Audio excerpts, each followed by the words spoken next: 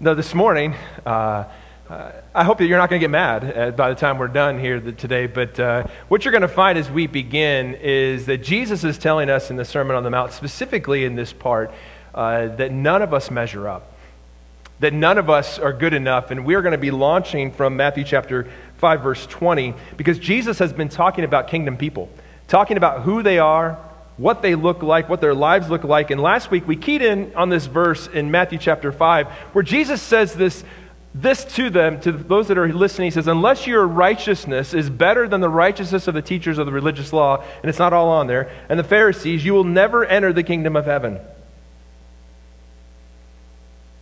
And it was kind of like if we were to say it in this moment, it would be a mic drop. Like he says this, that unless your righteousness is better than the best people you can think of, you'll never enter the kingdom of God. And then you hear this sound of a mic dropping. And so you have these people say, wait. These Pharisees, these teachers of the law, they're the best we got. And you're saying that we got to be better than them? Who can do that? The answer is no one. And Paul later in the book of Romans says this, in quoting Psalm 14, it's important that we see this, that there is no one righteous, not even one. And so that means that if you are an existence, that you are, what Paul is saying is that you are not righteous, that I am not righteous. And we begin this message today really understanding this fact that none of us is good enough. Now that's not a message that you're going to hear in the culture. You're going to hear the message that you are good enough. That who you are is good enough. And I'm not saying that I'm like this downer of like, oh, you guys are a bunch of losers. What I'm saying is that spiritually speaking, we're in trouble. That none of us is righteous. And when Jesus says that if you want to enter the kingdom of heaven, your righteousness needs to exceed the best righteousness that you ever seen if you think that you're going to enter the kingdom of heaven. And Paul says that none of you are good. And it's important that we understand that. Because until we come to this fact that we are not good enough, that we are not righteous enough, we will not see the need for a Savior. Later, Paul says this, that all have sinned, for everyone has sinned. Raise your hand if you're an everyone. Okay, you don't have to have me. Some people say, well, no, I'm good enough. Or the problem is that we focus so much, especially even in the church, we focus on this idea that you need to look a certain way. You need to act a certain way. You need to fall in line. You need to know when to stand up and when to sit down, what to say. If you can say the right things and look like you follow Jesus, then you're good. Paul says that all have sinned and we all fall short of God's glorious standard, that none of us are righteous, and we're all under the penalty of death from that sin. Paul says, for the wages of sin, and you've seen this, and we've talked about this verse, we should never stop talking about these verses. Even when we break them down and we talk about like what's a wage, it's something that you earn for what you've done, the fact is that we need to be reminded of that, because what happens in our lives at times is we can become pretty full of ourselves. We can become pretty self-righteous. Even though we're trusting in Jesus, we think that it's because of us. For the wages of sin is death. That what I deserve because of my sin, the payment for my sin is that I die. And not only physically am I dead, but I'm spiritually dead. Paul makes that very clear. The wages of sin is death, but the free gift of God is eternal life through Christ Jesus our Lord. And last week you talked about the law, and last week you talked about Jesus coming and not abolishing the law, but fulfilling the law. And I want to park here for a minute and understand what the law is. When we talk about the law, we talk about the Ten Commandments, there are times and there are people, and you may have said this and you may have believed this, but there are people that say, I do the best that I can. I try to keep the Ten Commandments. I want you to know that the Ten Commandments, do not steal, do not murder, love God, don't have any other gods before. Those kind of things are not there so that you can be good enough. Because this is something that you can walk away with today, that the law isn't there to fix us, it's there to expose us.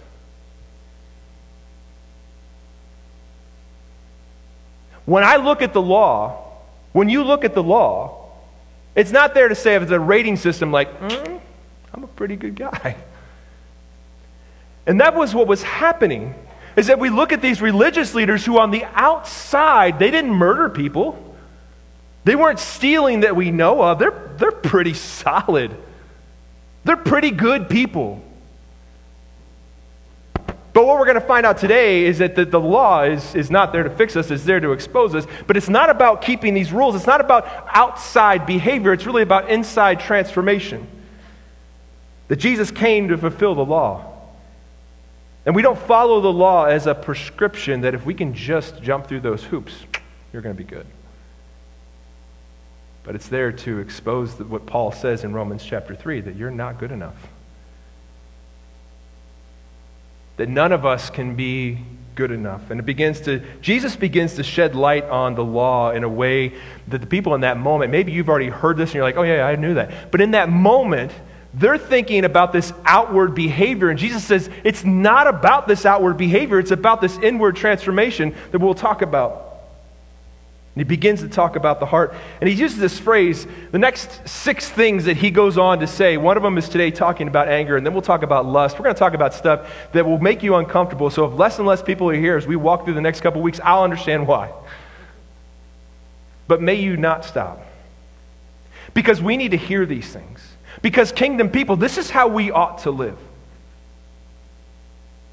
I think we have bought into this idea that if all we need to do is believe in Jesus, and then we can kind of live our lives the best that we can live them, and that's not the call. And we'll talk more about that in a minute, but Jesus goes on then to have this 6 series of sayings where he says, you've heard it said, or maybe you've read this, but I say this. And Jesus is not here to say, they got it wrong. Let me tell you what's really going on. What he's saying is that you have taken it at this level, but really when you begin to distill it down, it's not so much about the behavior, it's about your heart. Yeah, you're not committing adultery, but are you lusting? Because that's what it's all about. It's not so much, like, it's still, you shouldn't be out committing adultery like, well, I might as well because I lusted. Like, that's not the point. The point is that your heart should be so in line with who God is that I say, I don't even want to be close to that.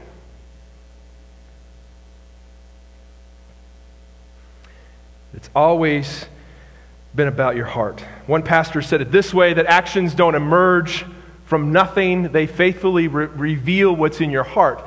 So if you hear anger come out of your mouth, you've got a problem. And I struggle with it. I just drove a lot on the road. And when you're driving in that lane where people try to merge, and if anybody ever drove truck before, like, I feel for you because I get it. I mean, I was a pretty big deal. Like, I had a truck and a trailer. I would wave at the truckers because I was one of them in that moment. But I'm in the lane where people merge, and you're supposed to merge, and they're supposed to yield, right? And so I'm just going to do my thing. And what they do is they come out, and I'm going 65, and they come out and they're going 50, and then they take off, and I'm like, and it's that kind of thing that gets you, you begin to reveal your heart of I got a problem. And I know that I'm the only one that struggles with that, so I'm just being transparent today. The rest of you can go on your merry way. But actions don't emerge from nothing. They faithfully reveal your heart. And that might sound familiar because Jesus said something very much like this in Matthew chapter 12. You can remember this passage because it's Matthew 1, 2, 3, 4. For whatever is in your heart determines what you say. Out of the overflow of your heart, the mouth speaks. You want a good idea of what's in your heart? Listen to your mouth. You want a good idea of what kingdom you belong to? Listen to the way that you treat people. Listen to the things that you say about people. You might come to church and say, no, I love Jesus. I even worshiped him today. I'm such a good believer. But then you walk out of here and you treat people like garbage. So which is it? Are you a kingdom person here but not there? Now, don't get me wrong. We all struggle, but that can't be a cop-out. It can't be just I'm just an angry guy. If that's you today, you're going to find out that God has something different to say about that. And as I say often about different things, I hope that we can be friends after this. Because my heart is that we grow toward Christ-likeness, that we grow in maturity. This is something you've heard me say 1,000 times. The salvation is not about behavior modification, it's about heart transformation. For too long in the church, we have been so focused on doing, just do the right things. Just, hey, you shouldn't say that. If you're on TikTok, which I'm sure all of you are on TikTok, there's this guy that is satirically makes fun of those camp counselors that are, no offense to camp people, love camp people, but those guys that are like, hey, buddy, because maybe you said something that is not even a curse word, but he's like, hey, we heard you say it. And it's like trying to get that. It's funny, and it's only funny to me and maybe the three of you that have seen it, but this idea that we try to get people to look like they follow Jesus, that we want them to pray a prayer and be a good person. But that's never Jesus' call, because it's not about behavior modification. It's not about just looking the part. And I'll tell you, if you've grown up in the church, if you've been around church for a while, 80s, the 90s, going back 70 years, right? This has kind of been this focus of just and some of you can speak even more to that, of just, you put on a suit, you look like you go to church, you look like you love Jesus, but in your heart, I think there are times, if you think about when Jesus was hardest on the people that were religious leaders who were walking in self-righteousness, which is no righteousness at all. I want for myself and I want for us to walk in Christ's righteousness. To not walk in our own self-righteousness where we feel like, we've got it all together. And that we call people to this kind of righteousness that is no righteousness. We often say that we want you to be who you really are.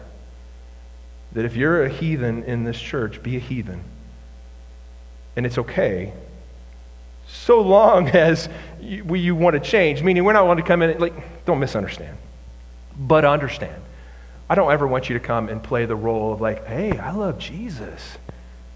And you really don't even know who Jesus is. Hey, look, I know when to stand up and when to sit down. I know the right things to say, yeah, but where's your heart? That's what we're concerned about. That's what matters. Because until you're willing to be real on that level, things will not change in your life. That we want to call you to repentance. We want to call you, not in the sense of we stand in judgment of you all and let's call you to repentance while we stand here so righteous. That we are fellow strugglers, and together we are walking toward Christ-likeness. Willing to have those difficult conversations. Hey, I see this. I've checked my heart. I've talked to the Lord about it, and I see this. You're struggling with this. How can I help? How can I not just pray for you, but how can I be an active part of helping you to walk toward Christ-likeness? That's what the church is for.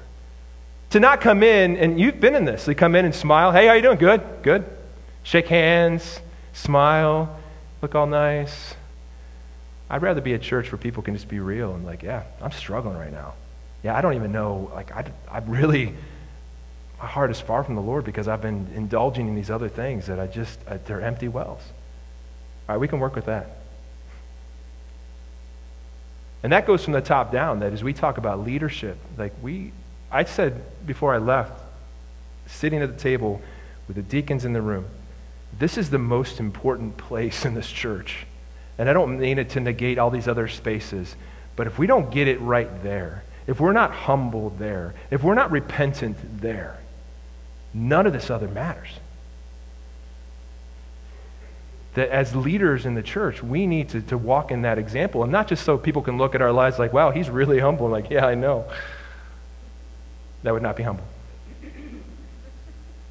But we really believe what we're saying. I don't stand up here and just read out of a textbook and hope that you buy it all. That this is really my heart for you and for us. That we would be a church that would really love the Lord. That we would understand that it's all about our hearts. That this stuff that Jesus is talking about is a big deal. That we would not stand in our own self-righteousness, but we would stand in his righteousness. So it's always been about the heart. If you look through all of Scripture, you see this. But Proverbs 4, we'll probably come back to this maybe the next few weeks. We need to guard our hearts. We need to decide that what goes into our hearts and our minds, we need to decide that matters. Because the reality is you put garbage in, guess what you're going to get out? And some of you have been good about playing the game, like, I put a bunch of garbage in, no one knows that I'm doing it. Be sure your sin will find you out.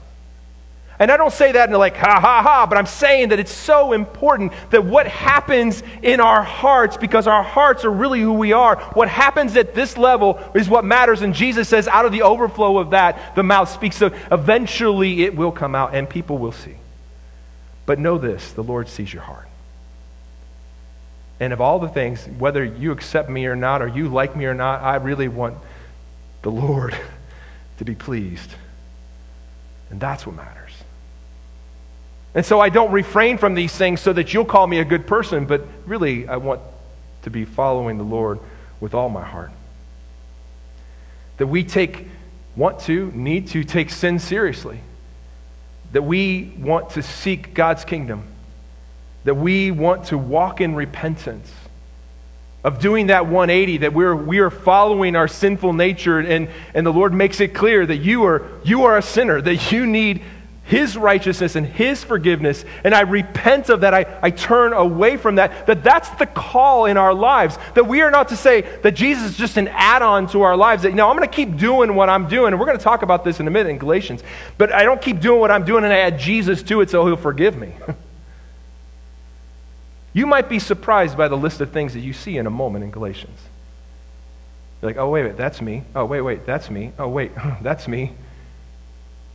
And the things that you see, you might be surprised, and the things that you see might show you to the kingdom to which you belong. And so with that in mind, on the heels of verse 20, we're going to really jump into verse 21, and we're going to take it all in. Let me pray for us before we read here. Father, I do pray that you would open up our hearts to your word today. That in things like this that can be offensive, Lord, I pray that they would be offensive for your glory. I pray that you would convict and make us uncomfortable. And I pray in that uncomfortableness it would be a call to repentance. That we don't just meet here on Sunday mornings to sing songs and hear a nice message so that we can go away feeling better. God, I pray that you would make us uncomfortable and that you would use this to drive us toward transformation. And God, that you'd be glorified in this moment. Lord, speak through your word. And we ask it in Jesus' name. Amen. And so, 520, unless your righteousness exceeds that of the religious leaders, and like that's impossible. And he begins to then give examples in these next 6 parts of Scripture here. And you'll see this pattern. Verse 21, you have heard that our ancestors were told, you must not murder. If you commit murder, you are subject to judgment. But I say, if you're even angry with someone, you are subject to judgment. If you call someone an idiot, you are in danger of being brought before the court. And if you curse someone, you're in danger of the fires of hell. All these things reveal our hearts. Yeah, you might not be a murderer, but how's your heart? Are you angry with somebody? Your heart matters. Anger matters.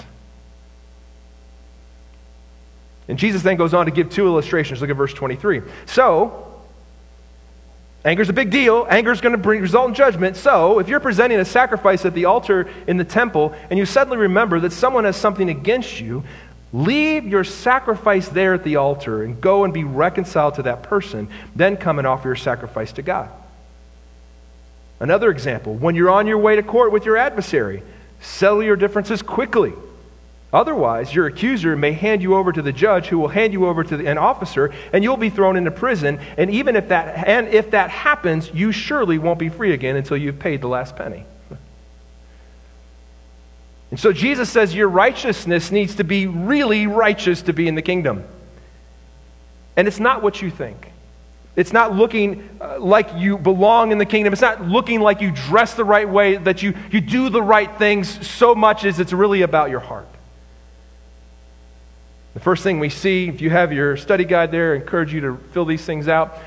Just helps in just following along. But kingdom people must deal with anger. I'll read these verses again as you write that down. Jesus says, you've heard that our ancestors were told, you must not murder. If you commit murder, you're subject to judgment. But I say, if you're even angry with someone, you're subject to judgment. If you call someone an idiot, you're in danger of being brought before the court. And if you curse someone, you're in danger of the fires of hell. Jesus introduces a new concept here. Further insight into the law, that murder is evil, but so can anger be. Just because you haven't murdered somebody doesn't mean that your righteousness exceeds that of the Pharisees and of the teachers of the law. What he's saying is, that's the baseline. Because all of us, well, most of us, some of you I'm not sure about, but most of us, just kidding, can say, we've never murdered anybody. He said, look how righteous I am. He's like, no. Yeah, that's kind of like where we should start. We should probably not kill anybody. But let me take it a step further. Let's look at the heart of this command. Let's look at what the Lord really meant, and it's really about your heart, and it's really about anger, and anger will bring judgment. You been angry with someone? Some of you say, what time is it? I'll tell you. Because that's where it begins. Have you ever called someone an idiot? You might say it was justified. You ever cursed someone? The root of murder is anger. Your heart matters.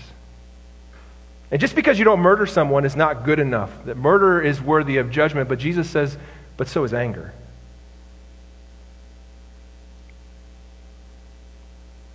You know, this term that Jesus talks about when you say you fool and you could be subject to the fires of hell, he's making reference to Gehenna, this place outside of Jerusalem that had this dump that was basically on fire all the time.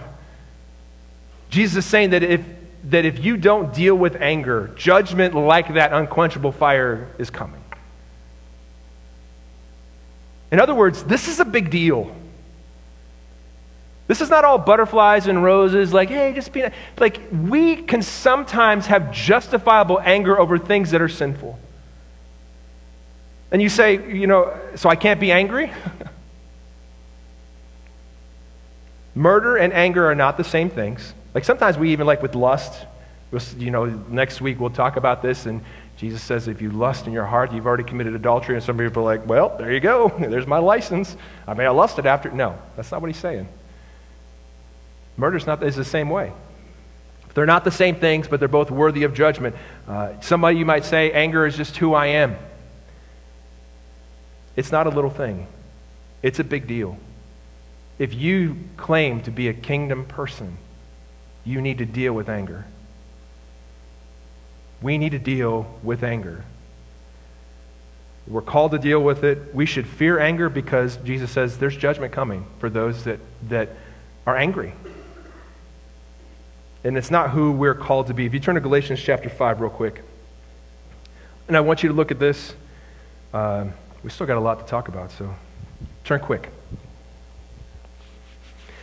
Galatians chapter 5, we're going to be in verse 19. The Apostle Paul, again, is going to give us insight into who kingdom people are and who aren't kingdom people.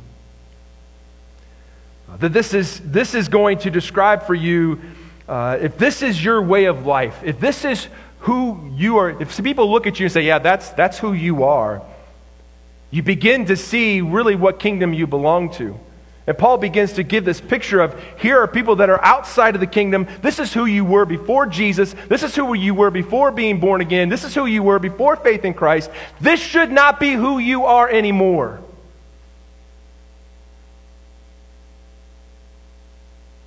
But we like to hold on to these things.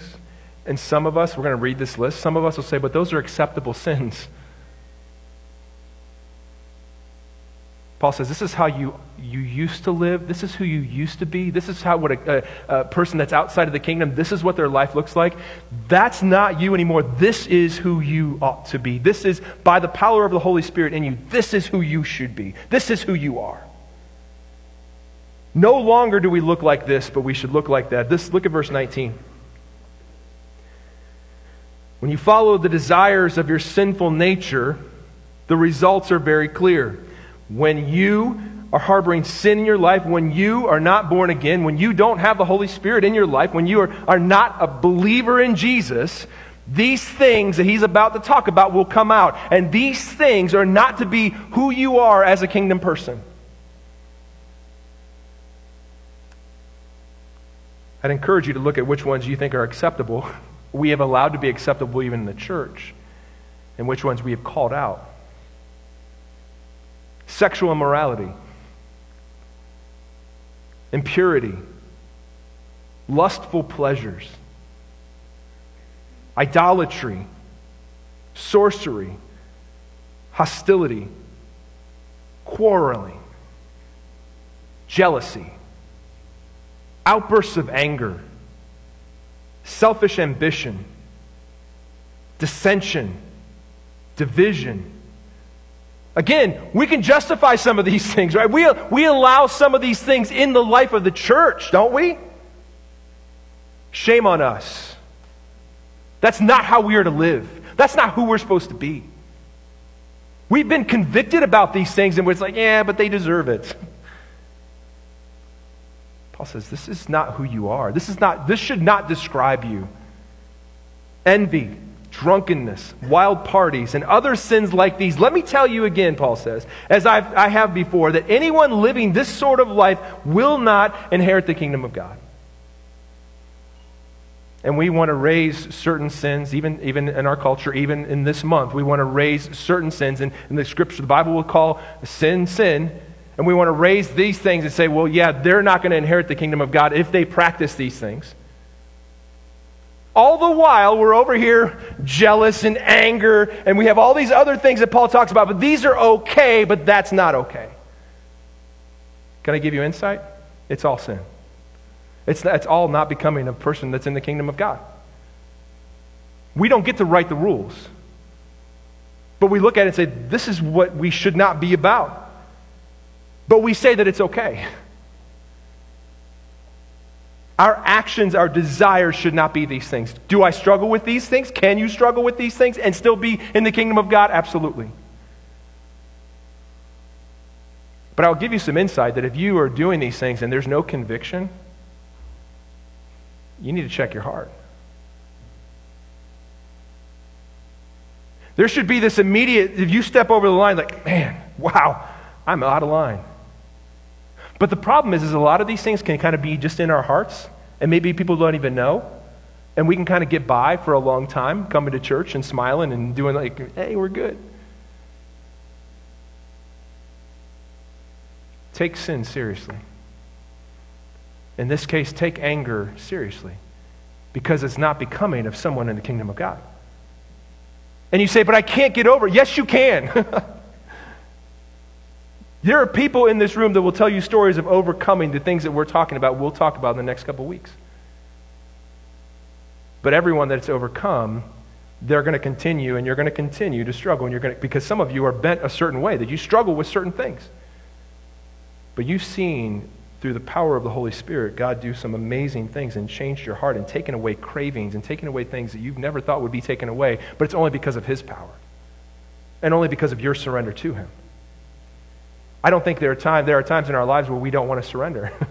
We kind of they're like puppies until they bite you. Like, oh, it's just drunkenness. It's just sexual immorality. I mean, no one else knows. It's just lust. Paul says, you shouldn't be about these things. This is evidence of somebody that's outside of the kingdom. And then he goes on to a passage that you probably have heard. But, verse 22, the Holy Spirit, the fruit of the Spirit, produces this kind of fruit in our lives: love, joy, peace, patience, kindness, goodness, faithfulness, gentleness, and self-control. There is no law against these things. If you want to know if you're in the kingdom of God, look at, is your life described by the first list or by the second list? But none of it in the second list can be done by you. It's the fruit of the Spirit. It's not the fruit of me. God, I struggle with outbursts of anger. I know that's not becoming of a kingdom person. God, change my heart. And when you convict me, I will repent. But God, it's a work of transformation that happens by your Spirit in my life, and I got to just surrender to that. When I use the word surrender, I mean, that's what we talk about all the time. That if you want to get this thing right, it's really about you surrendering your life to the Lord and saying, God, have your way with me. Change my heart. Because in and of myself, in my sinful self, I want those things. But your ways are not my ways. Your thoughts are not my thoughts.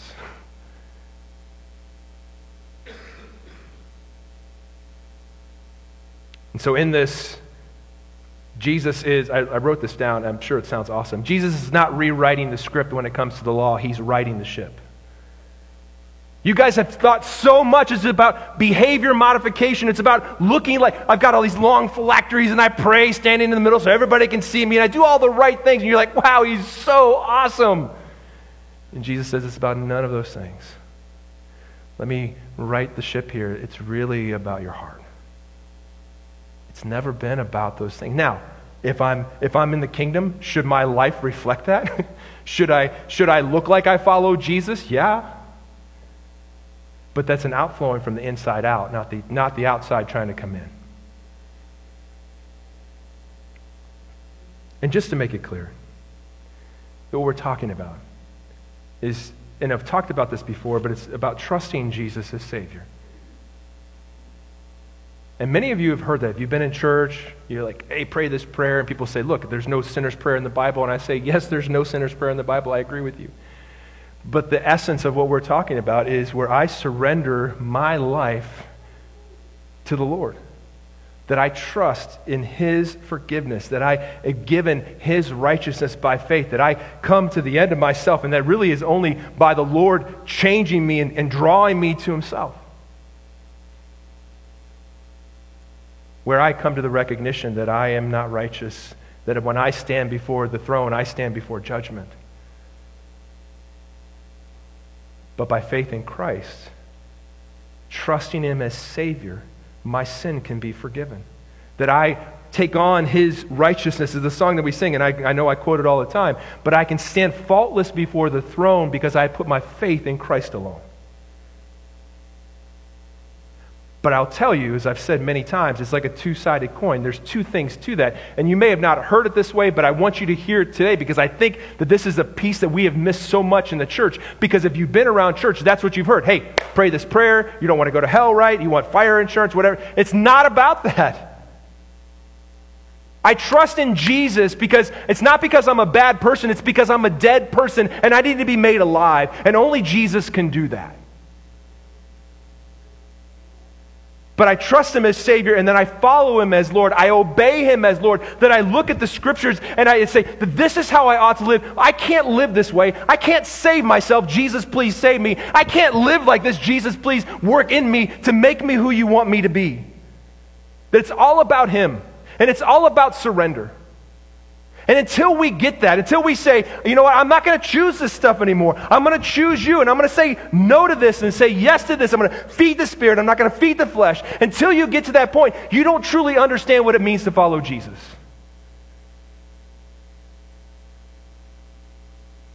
And there are people that sit in churches and they think, I got it. I got the insurance. I'm going to heaven. It's going to be great. I'm going to go live my life. And what I see is that they will stand before the Lord and say, didn't we do this in Your name? And didn't we do that? It's like, I don't know you. And shame on us if we allow people to just believe, hey, just believe this thing and just pray this prayer so you don't go to hell. I don't see Jesus saying that. If you want to come after Me, deny yourself. Take up your cross. Follow Me. That's the call. To not just pray a prayer and go to church and be a good person, but it's to put my faith and trust in Christ, to repent of my sin, to do those things. And that's one piece of it. Again, I'm not talking about works-based salvation or anything like, hear my heart. That the evidence of the fact that I'm trusting in Jesus for forgiveness, that I'm trusting Him as Savior, is that I follow Him, is that I obey Him as Lord of my life. And if that's not true in your life, that needs to be true. Don't hear that Jesus is saying you've got to be perfect the rest of your life. I'm just saying you know your heart. Is this the desire of your heart to say, Jesus, I just want what You want for my life. I just want to trust You. I surrender all. That's the heart of a kingdom person. When anger starts bubbling up, you say, hey, let's deal with this. We need to. Because that's not becoming of a kingdom person. That our lives should reflect that. We got to move on. See, too much time at the beach and I come in to yell at you. But I hope you hear my heart. Because I don't want people to walk out and be like, oh, I'm not sure what he meant. I don't even know what it means to follow Jesus. What is this we're talking about? I want it to be crystal clear. We need to deal with anger as kingdom people with a heart toward reconciliation. Jesus goes on, he gives us some practical application. Look at verse 23. So we just talked about anger, need to deal with it, it's a big deal. So, if you're presenting a sacrifice at the altar in the temple, if you're giving worship to the Lord, and you suddenly remember that someone has something against you, leave your sacrifice there at the altar. Go and be reconciled to that person. Then come and offer your sacrifice to God. Keep in mind how worthy God is of our worship. Keep in mind how desirous God is of your worship. And what does Jesus say? If you're standing, in our case, in this context, we're standing in this place and we're about to sing out words, and some of you have been so focused on the fact that I got to sing right, I got to sing the right notes, or Jesus won't read. Come on. I believe that the Lord would rather have us sing so many notes off key, but our hearts we just want to worship you, and we don't even know what's coming out of our mouths. We just want, then I sing all the right notes. Can you sing all the right notes and have a heart that's for the Lord? Absolutely, so don't mishear me. But I'd rather have everybody in this room sing off key, but love the Lord. And what Jesus is saying is, if you come into a place like this and you're ready to offer up this praise, but you remember that somebody has something against you, leave this stuff here and go make right with them. Yes, your worship is important. And yes, I want your worship. And yes, that's all important. But this is more important because your heart matters. We can't say that we love God and yet we hate our brother. 1 John chapter 3, John says, anyone who hates another brother or sister is really a murderer at heart. If you're like some people in the past, you could just rip that verse out or just erase that. And you know that murderers don't have eternal life within them.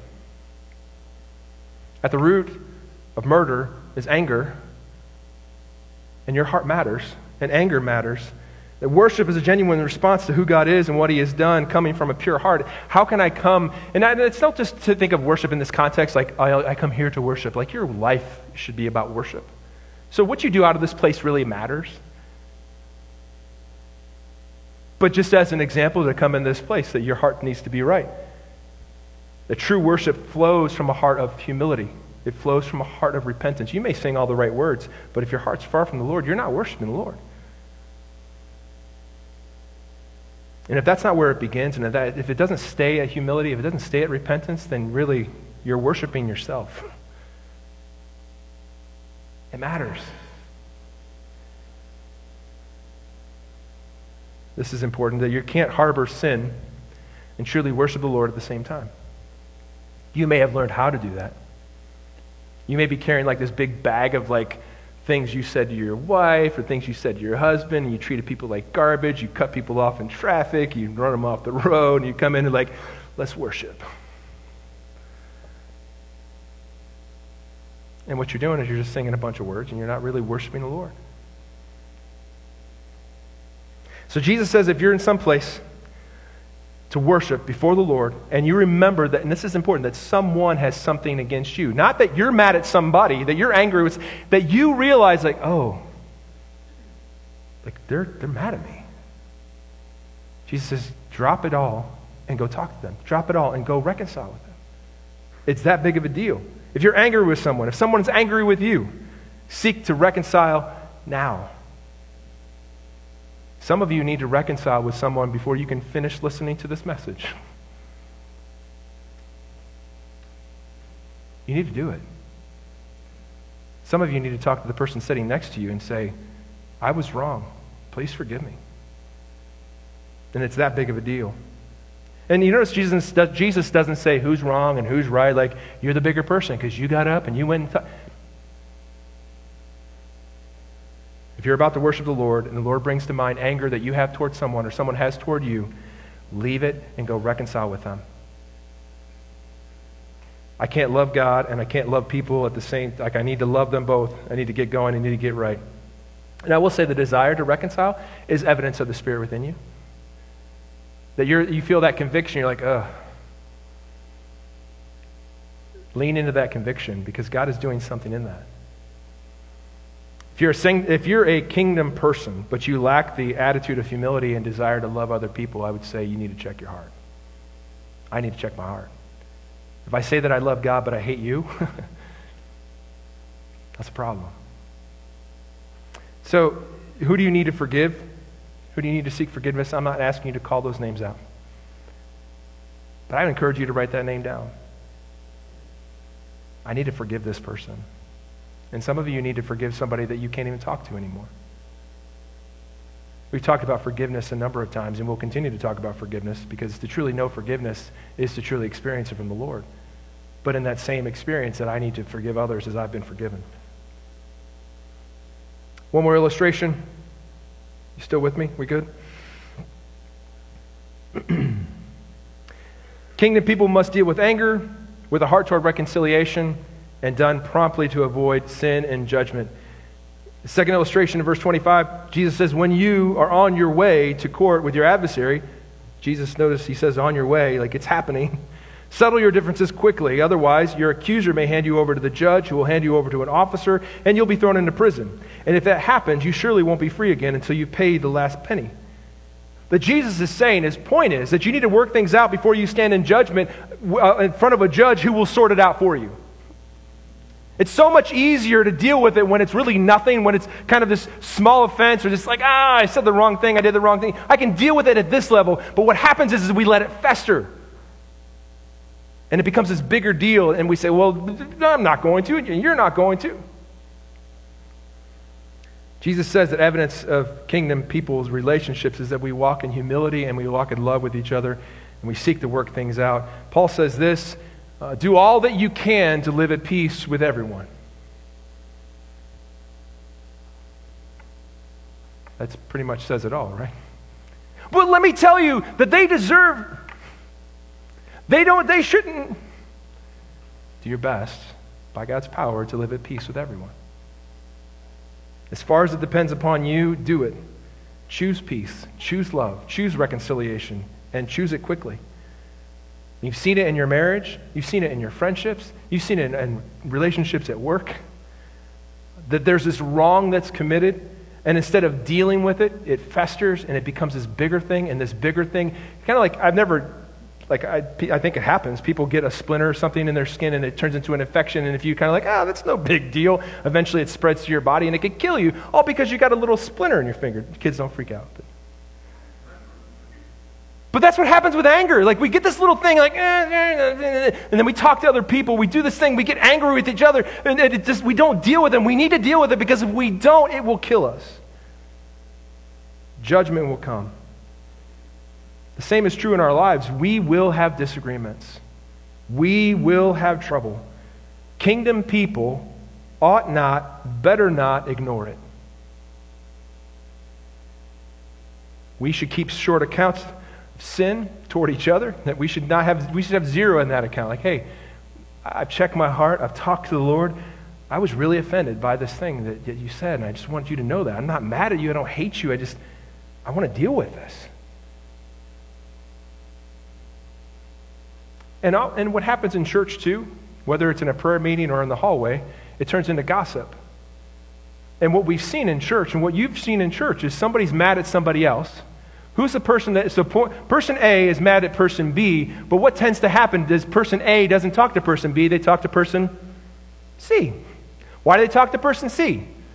I don't know, it just makes them feel better. Maybe we can commiserate together.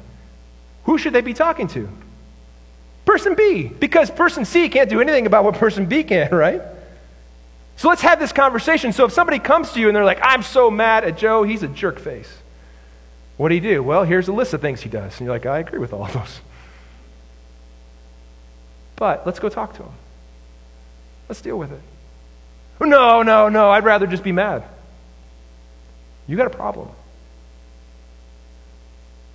Because until person A talks to person B, there's not going to be reconciliation. There's going to be, is this a word? Commiseration? That's happening up here that has nothing to do with the situation, and it turns into this thing that you never thought it would be. When it could all been Matthew chapter 18, hey, let's go talk to him. Actually, you go talk to him. You've been offended, go talk to him. If someone is coming to you, instead of going to the person that they need to go to, lovingly tell them, hey, I care about you. I care about this church. I care about our relationship. Go talk to them. Like, that's the only way this is going to get solved. And what might happen is like, I'm not talking to you anymore because you're telling me the right thing to do. I'm going to go talk to person D who's going to tell me something else. But you pray that the Lord will use that for them to go talk to them. Have that difficult conversation. Have difficult conversations in general. That's one of the things that I'm learning in my time away even, is the need to have difficult conversations. So if you see me coming toward you today, I know that during the last song, the line will start to form for difficult conversations coming this way. But we need to have those. If we're going to be healthy as a church and continue to grow in health, we have to have those conversations. But let me say it this way, though, that I needed, Matthew chapter 7, I needed to take the log out of my eye so I can take the speck out of yours, because what might happen if I go to Matthew chapter 7 and like, God, I'm really offended by this thing that he did or he said. I can't believe he would say that. Let me talk to you first about it, not person A or person B or person Q. I'm going to talk to the Lord about it. And God says, he makes it very clear, like, it's not a big deal. You're offended because you want to be offended. Okay, it's done. Or no, you have a legitimate thing. But you need to come at it with humility. You need to confess. You need to repent. And then you go talk to your brother and say, hey, I just want you to know I care about you. And you have this conversation that needs to be had. But none of us, well, not most of us, like confrontation. But just because we all like, hey, everything's great, doesn't mean that everything's great. And we need to deal with it. We need to be real about it. But dealing with things in a real, loving way is the only way that we can continue to grow toward health. So it's okay to have those conversations. So where does this leave us? Need to deal with anger. With a heart toward reconciliation. That's my aim. That's my goal. I want to be reconciled with you. You want to be reconciled with me. Somebody comes to me, my heart should be, I want you guys to be reconciled. I want you guys to care about each other. I want you guys to love each other, because you say you love the Lord, you need to love each other. And that you would deal with it promptly. So the question is, who do you need to forgive? I'd encourage you to write their name down. Who do you need to seek forgiveness of? We've given you this formula to say that I was wrong, please forgive me. I encourage you to use that, because it's really hard to say. But if that's where your heart is, that's what you're expressing. I was wrong when I said this, when I did this. Will you please forgive me? And if somebody comes up to you and says those words, what should you do? I'll think about it. Maybe. Paul says, forgive as the Lord has forgiven you. Okay. Let's move forward together in unity. Who do you need to have a difficult conversation with? This is all part of your transformation. This is all part of us being the church. This is all part of us being kingdom people. There will be times where I will do and I will say things that annoy you, that tick you off, that make you angry. My hope is that it will be the right things being said and that God is using that to convict you. But there's going to be things I'm just not going to do right. My encouragement to you is to check your heart, talk to the Lord, then come talk to me. And I'll do the same. And may we do that for each other, because that's what healthy churches do. And God will be glorified in it, and you will actually be transformed in it as you do it. Can you get angry? You can be angry, but Paul says don't sin. When Jesus got angry, and none of us is Jesus, he was angry over the sin of the people that said that they were righteous but really were not. He was angry at the religious leaders. He wasn't angry like, how dare you, woman at the well, act like a sinner when you're a sinner. He was angry at those people who claimed to be righteous but were far from it. May we get angry about sin, and may the anger of sin start right here.